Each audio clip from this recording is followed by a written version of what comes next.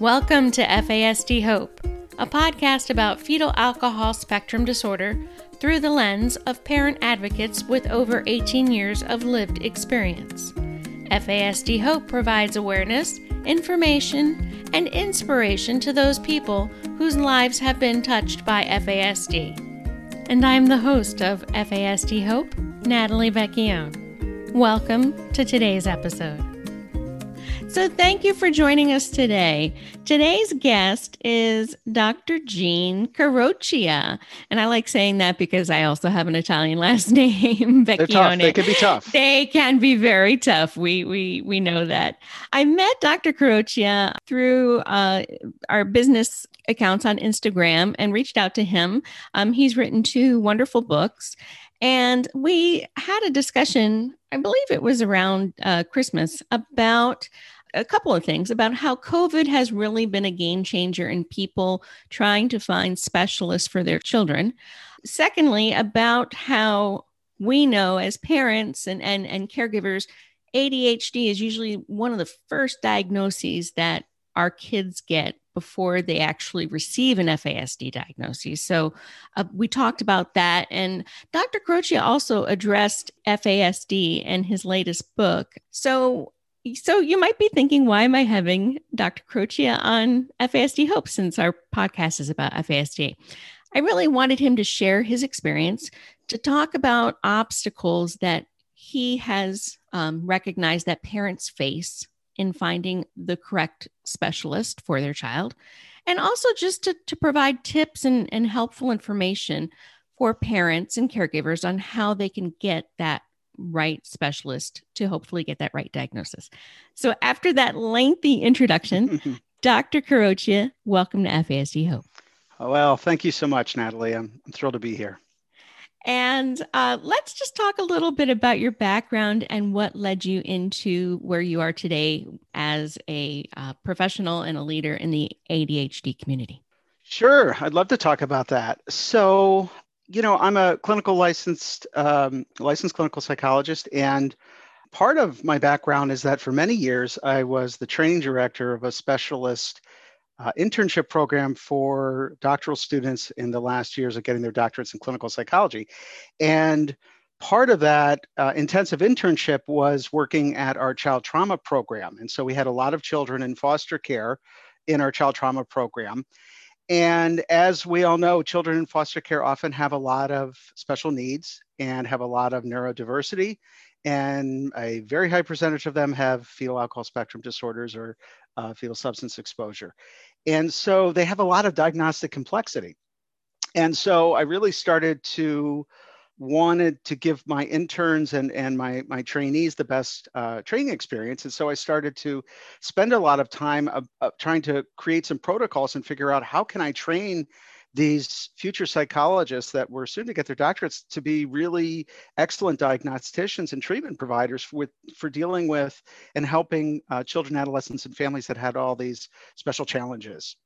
And because they had so much diagnostic complexity, it really got very challenging because they would have presentations with ADHD, they'd have presentations with learning disorders, they'd have presentations with sensory processing difficulties, and many other conditions.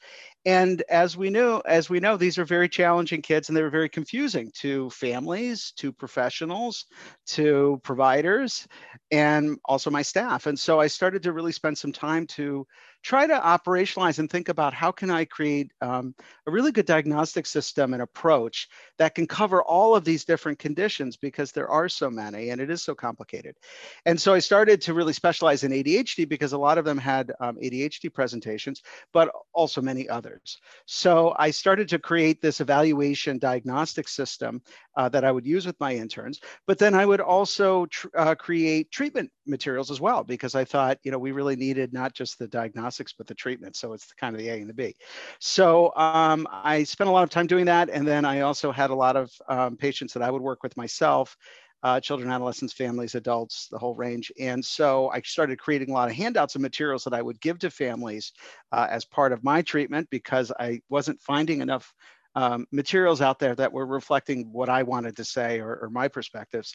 Even though there are wonderful things out there, I thought I wanted kind of my own flavor of it. So I started to just start writing a lot of it and putting it together and integrating it. And after a number of years, 2 books kind of came out of it. So that was something that was a labor of passion, and something I thought would help other people, obviously. So that's why I did all that. And let's talk about ADHDology. Yeah, so ADHDology is my brand. And so it's my 2 books, but it's also my website. And I also do some speaking.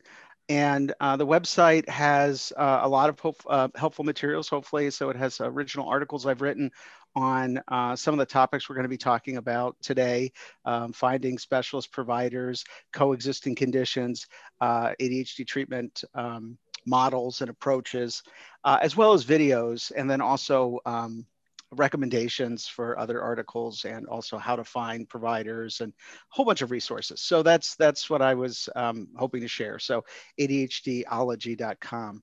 And that's where we found the article, what we're going to talk about today, which is 5 steps in finding the right specialist, which I think is really important because, as a diagnostician, finding the correct specialist, finding the specialist that is appropriate for your child, for your loved one, is so important, because going to different specialists can delay a diagnosis, and a delayed diagnosis is delayed treatment or delayed accommodations, delayed a lot of things.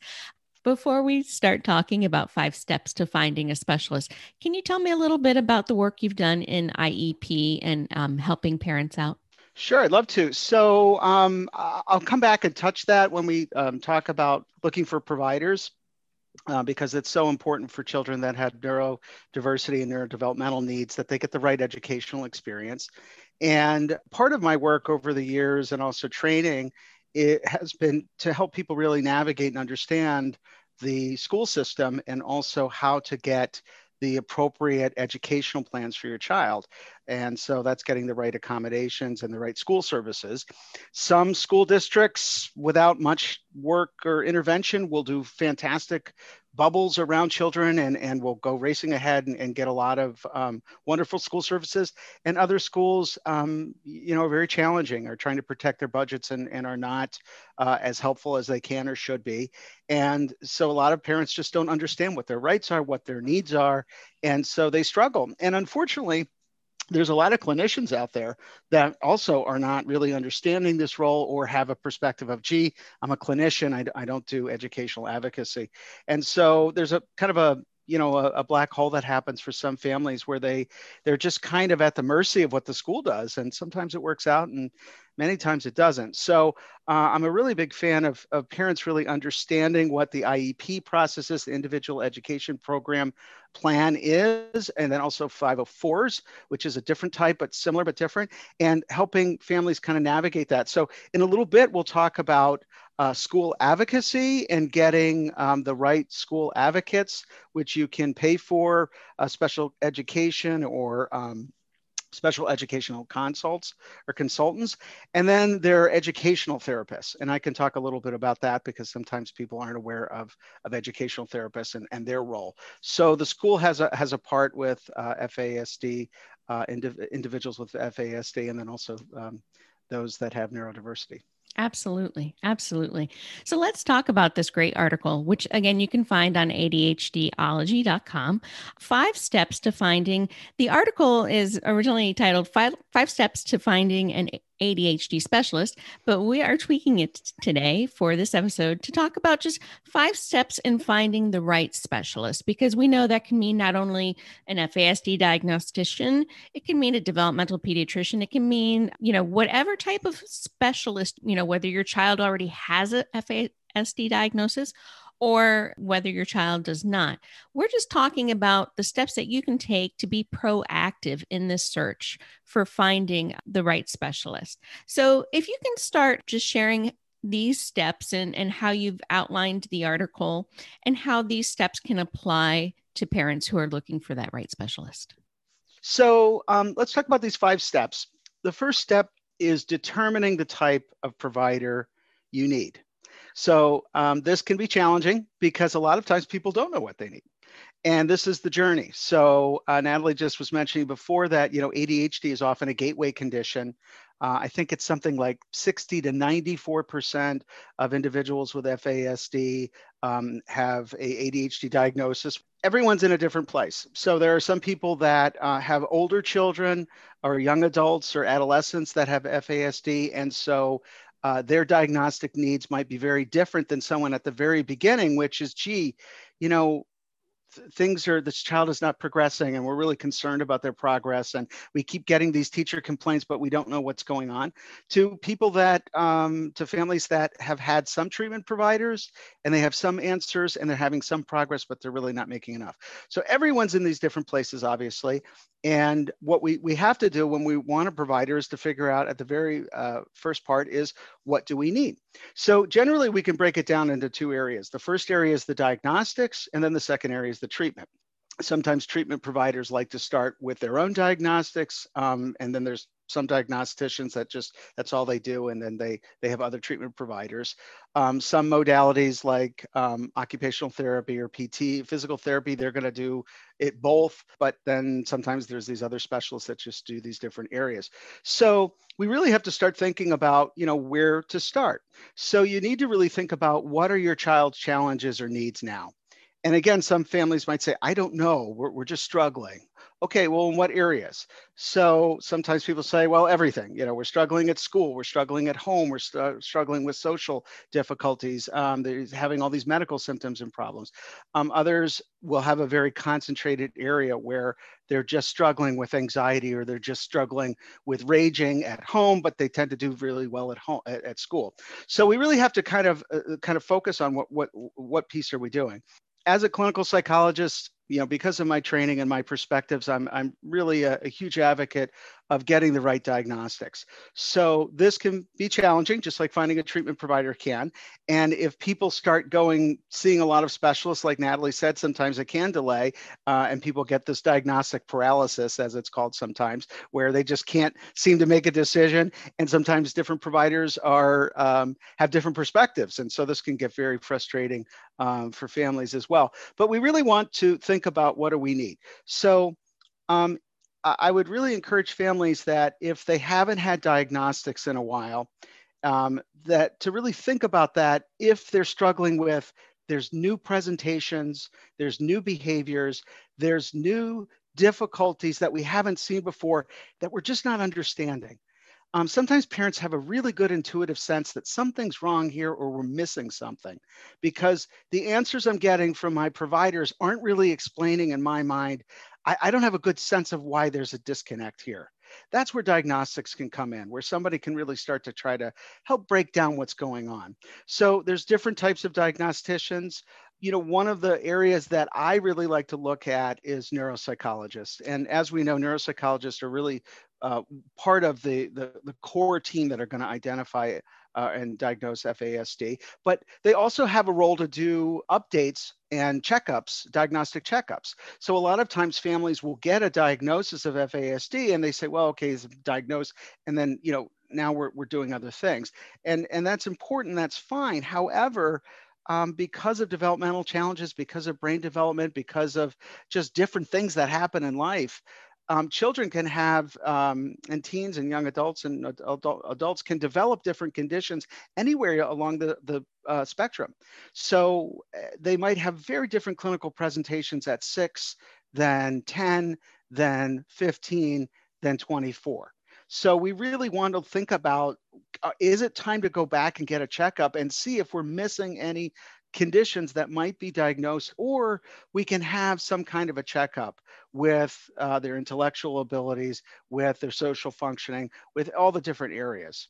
And that's where a neuropsychologist can come in. And if I can Sure, interject, please. I know from our experience in working with a neuropsychologist for getting that neuropsych developmental profile, we've had to do it several times, Right. because as children with brain-based diagnoses, especially, FASD, as they age, from what I understand, the neuropsych development profile changes. So it looks Right. different, like from 13 versus 16 versus 18. Is that correct? Absolutely. And it's really important to bring your prior testing results to each of these different appointments along the way, because the providers are going to build on the past scores. They're going to be looking at how they were improving or changing with their development, with their responses to the different neuropsych tests and measures that are going on. So you really want to do that, absolutely. The diagnostics are really important. Neuropsych is one piece of it. Obviously, there's a whole range of other providers. And so knowing your child and knowing the challenges that you have, is it time to go back to some of the providers to get diagnostics? And also, should you be talking to your current treatment providers on their opinions? They might really say, yeah, it is time to go back. And gee, I think we're getting fuzzy here. Providers get lost sometimes, and they tend to they can have a habit of, if they know a client really well, sometimes they lose objectivity. So the diagnostics are really good to say, okay, I want a fresh perspective. I want someone to take their emotions and their relationship out of working with my child. And I want them to just kind of be a blank slate and just tell me, what are the strengths? What are the challenges? Where are we at? What's that kind of thing. So there's a real advantage sometimes of going to different diagnosticians or different neuropsychologists over time. There's also an advantage of going to the same one because they might have some of the same scores and some of those materials. So that's one perspective. There's other providers, like I said, that are out there. Psychiatrists and neuropsychiatrists are not going to be doing as much diagnostics. They tend to refer to other people doing that, but they can do their own clinical evaluations, and some of them will write reports and do write their own write-ups about what their clinical impressions are, and that has a utility as well. So that's some of the diagnostics. The next part is from this step one of trying to identify your provider is treatment providers. So then it's a matter of, what do we need? Where are we stuck? And who should we be talking to? So there's a whole number of providers that we can talk about, depending on the functioning level of the child, depending on the clinical psychologist's experience. That can be something that from a treatment provider perspective can really be helpful, and going to different providers for their opinions on treatment. We're going to get to this in a later step, but it can be very helpful to get different providers' perspective of, well, here's where we're at, here's the challenges. Now, what would you recommend? What would be the treatment plan that you would suggest here? And it's kind of a consultation. A lot of times families are so desperate to find somebody, anybody work with me, somebody, and we'll just do anything you say. That I understand that, because there's a real challenge finding providers. I get that. And it can be really helpful sometimes to back up and really kind of talk about, how would you approach things? This is what we think. Let's see if this is a good match. With telehealth options, there might be more providers, and there might be more opportunities for consultations to find the right provider, because a lot of families sometimes don't find the right provider. They feel desperate, and they might settle or find providers that just don't feel right, or maybe just they don't have a good connection with. And every family has to do the best they can, and sometimes if you're limited in rural areas or other places where you don't have a lot of choices, you got to do the best you can. But sometimes you do have some choices. So it's good to think about that, because there can be a real challenge sometimes of families just to kind of, anybody be nice to us, anybody help us, because we've been really struggling. So just something to think about with that. There's also other behavioral health clinicians out there, obviously, that aren't clinical psychologists that might have a great experience. We're going to, in a later step, in a few moments, I'm going to talk about what kind of questions to ask. But obviously, you want people that are experienced and really have an interest and a passion for this field. Now, there's not as many providers out there because there's just not enough good clinical training, which is one of the challenges that I hope with further research and funding and governmental interventions and legislative actions that we can really talk about training. But there are other providers out there. So I have some places that people can find those providers. We're going to talk about that in an additional step. Let's talk about coaches. Coaching for behavioral challenges is a somewhat newer field. I have a whole bunch of colleagues that I presented with a few months ago at the National CHADD International Conference, where coaching over the past 20 years, and particularly for adolescents and children, has become a whole new field. When you have children that have different neurodiversity, and really that's what we're talking about here. We're talking about kids that have neurodiversity. We're focusing on FASD, but as we know, with children and families that have FASD, they have neurodiversities and they have different neurodevelopmental challenges. And so there's a number of providers that can really kind of look at these different conditions. So there's a whole group of coaches that come up, and their perspective is to, or some of them, I can't speak for all of them, is to really work with families and parents, providing training, and then for older children and adolescents to work with them. These may or may not be a good fit depending on the level of the experience of the coach, and also the comfort level that families have, and also what their goals are. But I would like to say that it can be an area that can help. I think the challenge is if you have an ADHD coach that doesn't understand neurocomplexities, neurodevelopmental complexities, they might oversimplify things. And so they might not be as helpful. But I think that's where the interviewing comes in, which is a step we're going to get to in a moment, to say, hey, if you're a parent, hey, I have a child that has neurodiversity. They have a number of coexisting conditions. They have ADHD-like qualities, not necessarily full ADHD, but that's part of their brain functioning challenges and their executive deficits that they're presenting with. How do you feel? Do you feel comfortable that you would be able to help my child? Do you want to do an interview to, kind of review more information? So that's an area. If coaching is a potential area, and there are clinical psychologists that are coaches as well. I did a presentation with an excellent one in Illinois who's a licensed clinical psychologist and a coach. These would be really good people to that might be able to provide different services. Coaching, unfortunately, has its deficits because it's not covered by insurance. But for families that have resources or might be able to find a coach that's that can work with them, that would really be great. And I have some links in the article to find some coaches, some high quality coaches, hopefully. So we can come back to that. The last area for providers is finding a special education / school advocate or a special education consultant.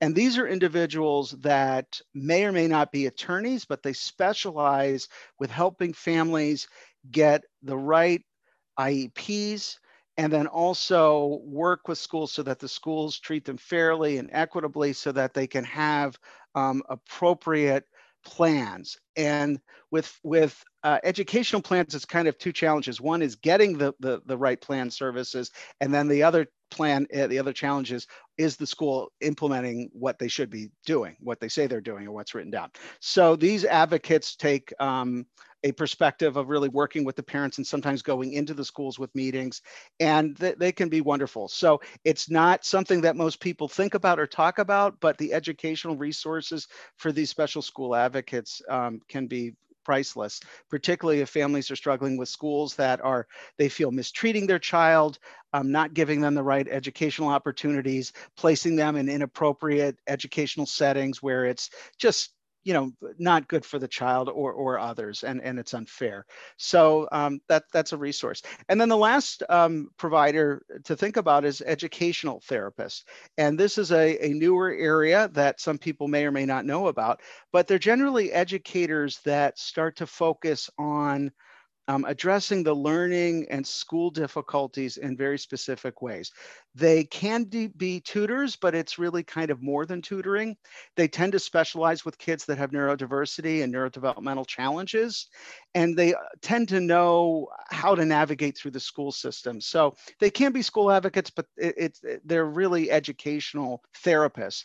And there's a lot of most clinical therapists are not going to really dig into what to do about the homework problems or the learning problems, particularly when children have learning deficits. As we know, with children and adolescents and adults that have fetal alcohol spectrum disorders, they have a lot of math learning challenges in addition to other learning challenges. And so therapists don't really get into the day-to-day, well, they're failing or they're struggling.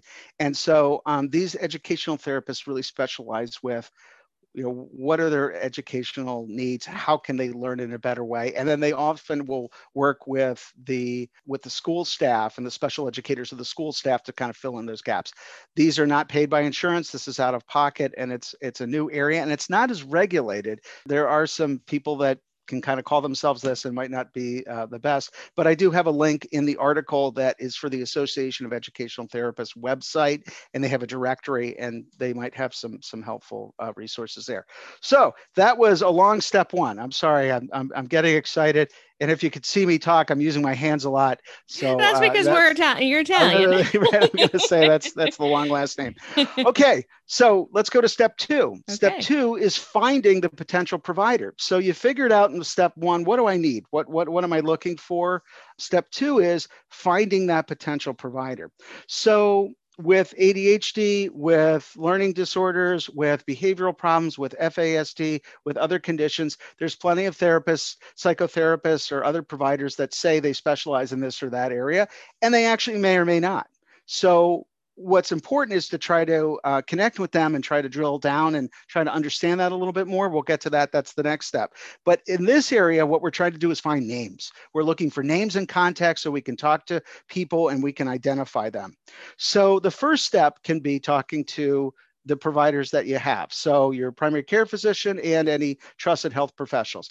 Primary care physicians may or may not be helpful. They may or may not have resources. It's a first step. It may or may not be helpful, but it's someone to try. The next one is to try to use your health plan, your health insurance. So a lot of times people will call the health insurance and say, I'm looking for a therapist. And then they go into a black hole and they're like, oh my gosh, the customer service person at, X insurance company didn't understand what I needed. And I couldn't get a list of everybody, or I got a list and they were really outdated. That can happen. What we're trying to do is target some areas of these specific providers that we want. And you're looking for different areas of them. And you're going to talk to a lot of people and you're going to try to come up with them. So the health insurance is an avenue, although it sometimes people need a lot more focus with that. Another area is looking for provider referral resources. One of them is the NOFAS, but that may or may not have exactly what you need. Natalie, can you talk about another area that can help with Absolutely. This? So NOFAS is the National Organization of Fetal Alcohol Syndrome, and it's considered the national organization for FASD. They have affiliates in, and they have a wonderful website, nofas.org, where you can go on to find a resource where they list by state resources, FASD specialists, providers, diagnostic clinics.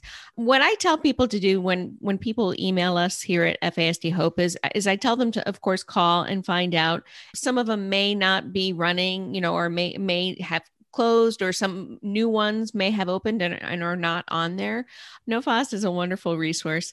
The other thing that I have found is in parent support groups, word of mouth and talking to other parents about, say, universities. Like for us, we're in North Carolina. We're near a couple of wonderful, universities that actually are involved in FASD research.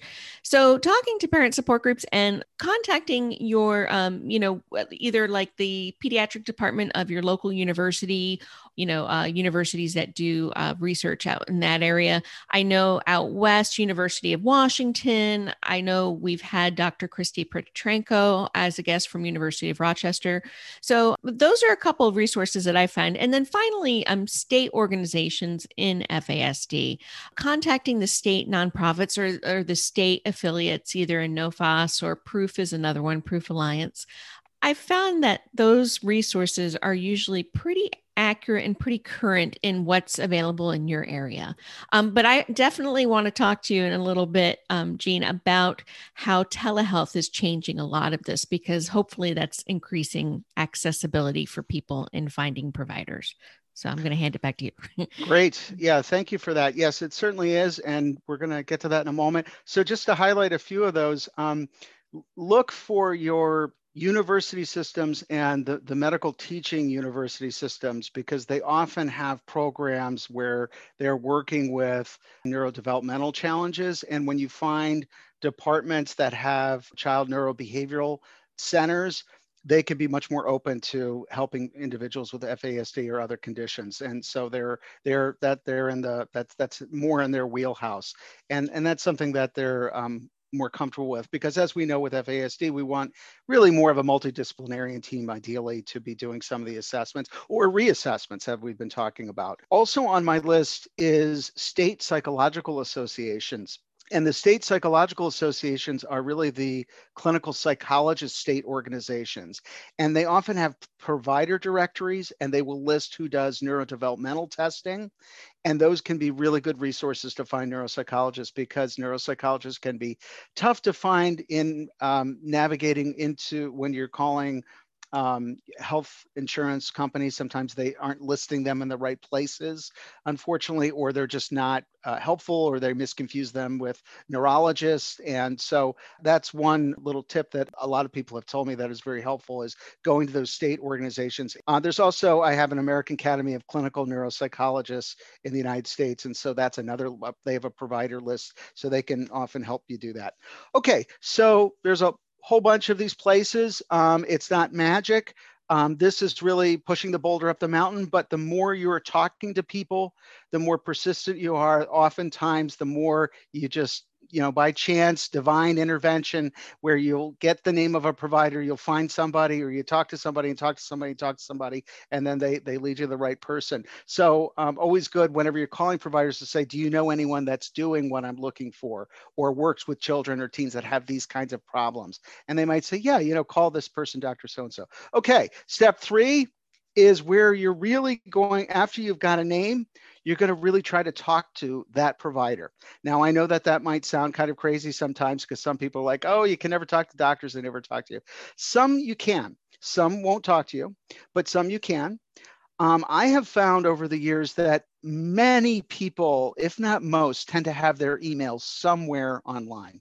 And if you can get an email, you might be able to A, ask some questions and do this by email, or B, beg them to talk on the phone for 10 or 15 minutes. So that's an option. But the idea, and if you can't talk to the provider, try to talk to an office manager or someone on their staff that could answer these questions, because some of the office staff do know the providers very well, and they could say, oh, I know Dr.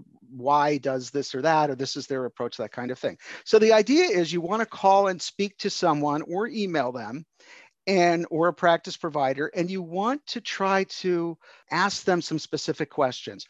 And these are just some of them. So first of all, this is an empowerment.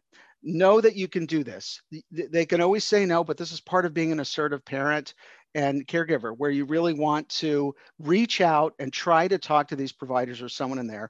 And you can do this. You're allowed to do this. And if they aren't going to do it, they're going to say no, but it doesn't hurt to try.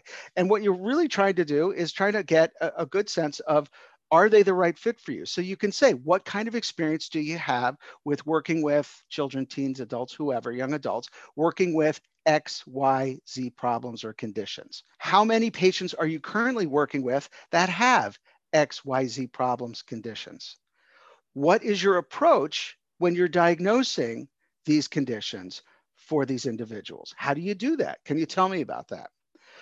What is your approach when you do treatment? What are some common treatment plans or goals that you have working with individuals with XYZ problems? And then finally, what do you do to address coexisting conditions? Or how would you work with someone that has some diagnostic complexity? So these or other similar questions are fair, they're appropriate, and it really can help guide people with finding someone that's the right match. If you have someone that's confident, a provider that is going to work in the area, they're willing to talk with you, they're going to say the right things, and hopefully you're going to get a sense of, yes, this person does sound competent what they're doing. They do have a good caseload. And hopefully you can feel a passion from them or an interest that, yes, there is hope. And I do work with individuals, and, I do like working with these kinds of families. So that's what you want to do. You really want to try to talk with them. It's not magic, but it's something that really can help. And I've seen it from a lot of directions, and I find that it does work more times than not. And if the provider doesn't talk with you, then, maybe you try some other providers and then come back to that one if you've run out of options. Okay, we're almost done. Step 4 is at the first session. You've got an appointment. You've found the person. You're going to be there at the first session. do a quick review again. Say, hey, just at the very beginning, here's why I'm here. This is what we're looking for. Just want to double check. This is something that you work with. Is this something you're comfortable with? Most providers, they kind of, they want to take over and do their thing, but you really want to check in sooner than later with them about, are we on the same page? Is this something that you can work with? Do you feel comfortable with this? Hopefully you're reviewing again at the very beginning. You're clarifying what your goals are, what you need, what kind of challenges you've had. Share situations sooner than later of, here's some providers that didn't work for us, or here's what we just didn't find that was helpful for us. Put that up there up front, because you want them to know what works and what doesn't. And at the very beginning, it's always it's always a sense of a match of, is this provider the right person that we feel comfortable with? And do they have the competency and the experience, the expertise to help us? And, not every provider can work with every individual. And it's the sooner that everyone can figure this out, it's really to the advantage of all. And then finally, step 5, if you don't get that good match, if you're working with the provider and you're just not feeling the progress, or you feel like they're just not invested in the way you want, or you're getting the results you want, go back and do step 2 or 3. Go back to your list, identify what you need or want, and then get on the phone and or email and try and talk with them, and try and go through your interviewing again and keep going. So those are the 5 steps. As a mom who's been through that process many times, we've had many years until we received the right diagnosis.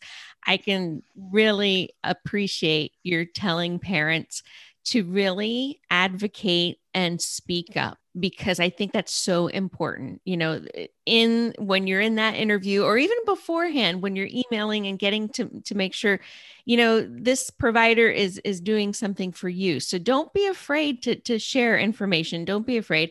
Another thing that I've found helpful, my husband actually, he's really very organized. We would just always come in with a notebook. And we would, take notes. Exactly. Take notes, bring notes, that we've had from other visits. Like you said, bring reports, bring things like that. I feel like that if you come as a well-prepared parent who is not afraid to ask questions, I feel like that gives your child the best opportunity to get the appropriate diagnosis. Well said. I also like to suggest that families bring copies of reports, so that you don't want to leave your originals and get into a situation where you could lose a report that you never get back. So That's a helpful tip. Right. Well, I know we only have a few minutes left, but I did really want to jump in and share about the excitement of telehealth. So, we've had a lot of challenges with COVID, as we know, and it's brought a lot of difficulties, and there's been many, many hardships that have come. One of the good things that's come out of this, at least in the behavioral health world, also the healthcare world in general, is that it's really exploded the door open to telehealth. And telehealth, as in the United States, was something that was utilized, but very few providers were doing it. There was a lot of reluctance that providers had. Behavioral health providers have a lot of have high standards for confidentiality, and so there were all these other barriers where people weren't comfortable with the modality and weren't using it. And it just was a really underutilized resource. Everything's changed now. So many healthcare providers, so many behavioral health providers are now using this modality. And the good news is that this has really opened the door so that we don't have these geographic limitations the way we used to with providers. So families can get diagnostic services to certain degrees. There are some limits with that. I'll talk about that in a moment, but also treatment in a way where they just had such limitations before. So diagnostics can be limited sometimes because there might be some real hands-on testing that they're doing, or pen and paper activities that they're asking individuals to do. A lot of providers use measures, and so sometimes those measures can be emailed and used digitally. Sometimes they can't be. That's something that's going to probably really progress. But telehealth is here to stay now. So when, COVID here or not, telehealth is here to stay, and there are a lot of positives for it. So when you are and you're living in your state, there are providers that are licensed in the state that can practice anywhere. So if you have a really big state that you couldn't travel across the state very easily, you now have access to really every other provider potentially in your state. So if you are using your health insurance, you can get people that are not close to you, that are much further away, and call them and find out how much telehealth is really an option. There is also organizations now where clinicians can be joining groupings of states where they can practice across state lines if they're joining these special telehealth organizations that allow their licenses that to be practice across state lines. Not every state, there's certain states that are joining, but that's only going to be continuing in the years to come. So we really now have an option that we really didn't have so much, not all that long ago. And I really want to encourage families to, use that option. But again, follow the 5 steps and do the same thing. See if you can get on a call with them. See if you can email them. We all have a bigger radius now. So that's a real plus. With the use of telehealth, that will hopefully decrease maybe some of the wait times for many of these families who I hear from, and I know personally, that wait years or a very long time for their child to have the right diagnosis. So that's great. This has been such informative and enlightening and hopeful conversation with you, because I know there are so many people on different parts of this journey, whether you're readdressing an issue, like you said, or whether you're at the very beginning of seeking a diagnosis. This is all just wonderful, helpful information. And I think it's just a pep talk for parents to say, okay, you can do this. You can get that right diagnosis. You can get that right specialist. Just keep these things in mind. So that was one of the many reasons why I really appreciated and liked this article so much. So I like to end our conversations on a hope takeaway, words of hope that we can give to families, caregivers, other professionals, anyone who's listening, how you have hope in what you've been seeing, especially I want to say in the past couple of years, about how parents just should not give up in finding that right specialist. It's so important to really be the possibility, be the light, be the torch for change, for growth, for a better day, a better year, a better life for your family and for your child and for whatever condition they're struggling with. And if you're listening to this podcast, you're already doing it because you're reaching out and you're wanting more and you're wanting information. And I can't tell you how many families I've seen where they have struggled, they've been frustrated, but they kept inside, they kept going because there's something inside them that knew we just don't have the answers. And even though they had bad days, they had bad weeks, they had bad years, they kept going. And they did find that person that opened a door, that then opened another door, that then opened another door eventually, where they were finding a connection of providers and were able to make a difference in their child's life. They're out there, they are out there. It's just a matter of persisting and pushing the boulder up the mountain, because the boulder will get up the mountain and you will find them. You just have to kind of hang in there, and you have to take care of yourself. The self-care is so important. You deserve to take care of yourself on this journey. It's a long journey, but your child needs you and your family needs you, and you've already gotten this far. So you've already had your steps on the journey, and there's more to go, but you can do it. So thank you for persisting and listening and really being the possibility. That is wonderful. I love that hope takeaway. Dr. Gene Carocia, thank you so much for being on FASD Hope, and thank you for sharing this awesome summary of your article, 5 Steps in Finding the Right Specialist. Thank you so much for joining us, Dr. Carocia. And again, thank you for tuning in today, and we will catch you next time. Thanks again for listening to FASD Hope with Natalie Vecchione.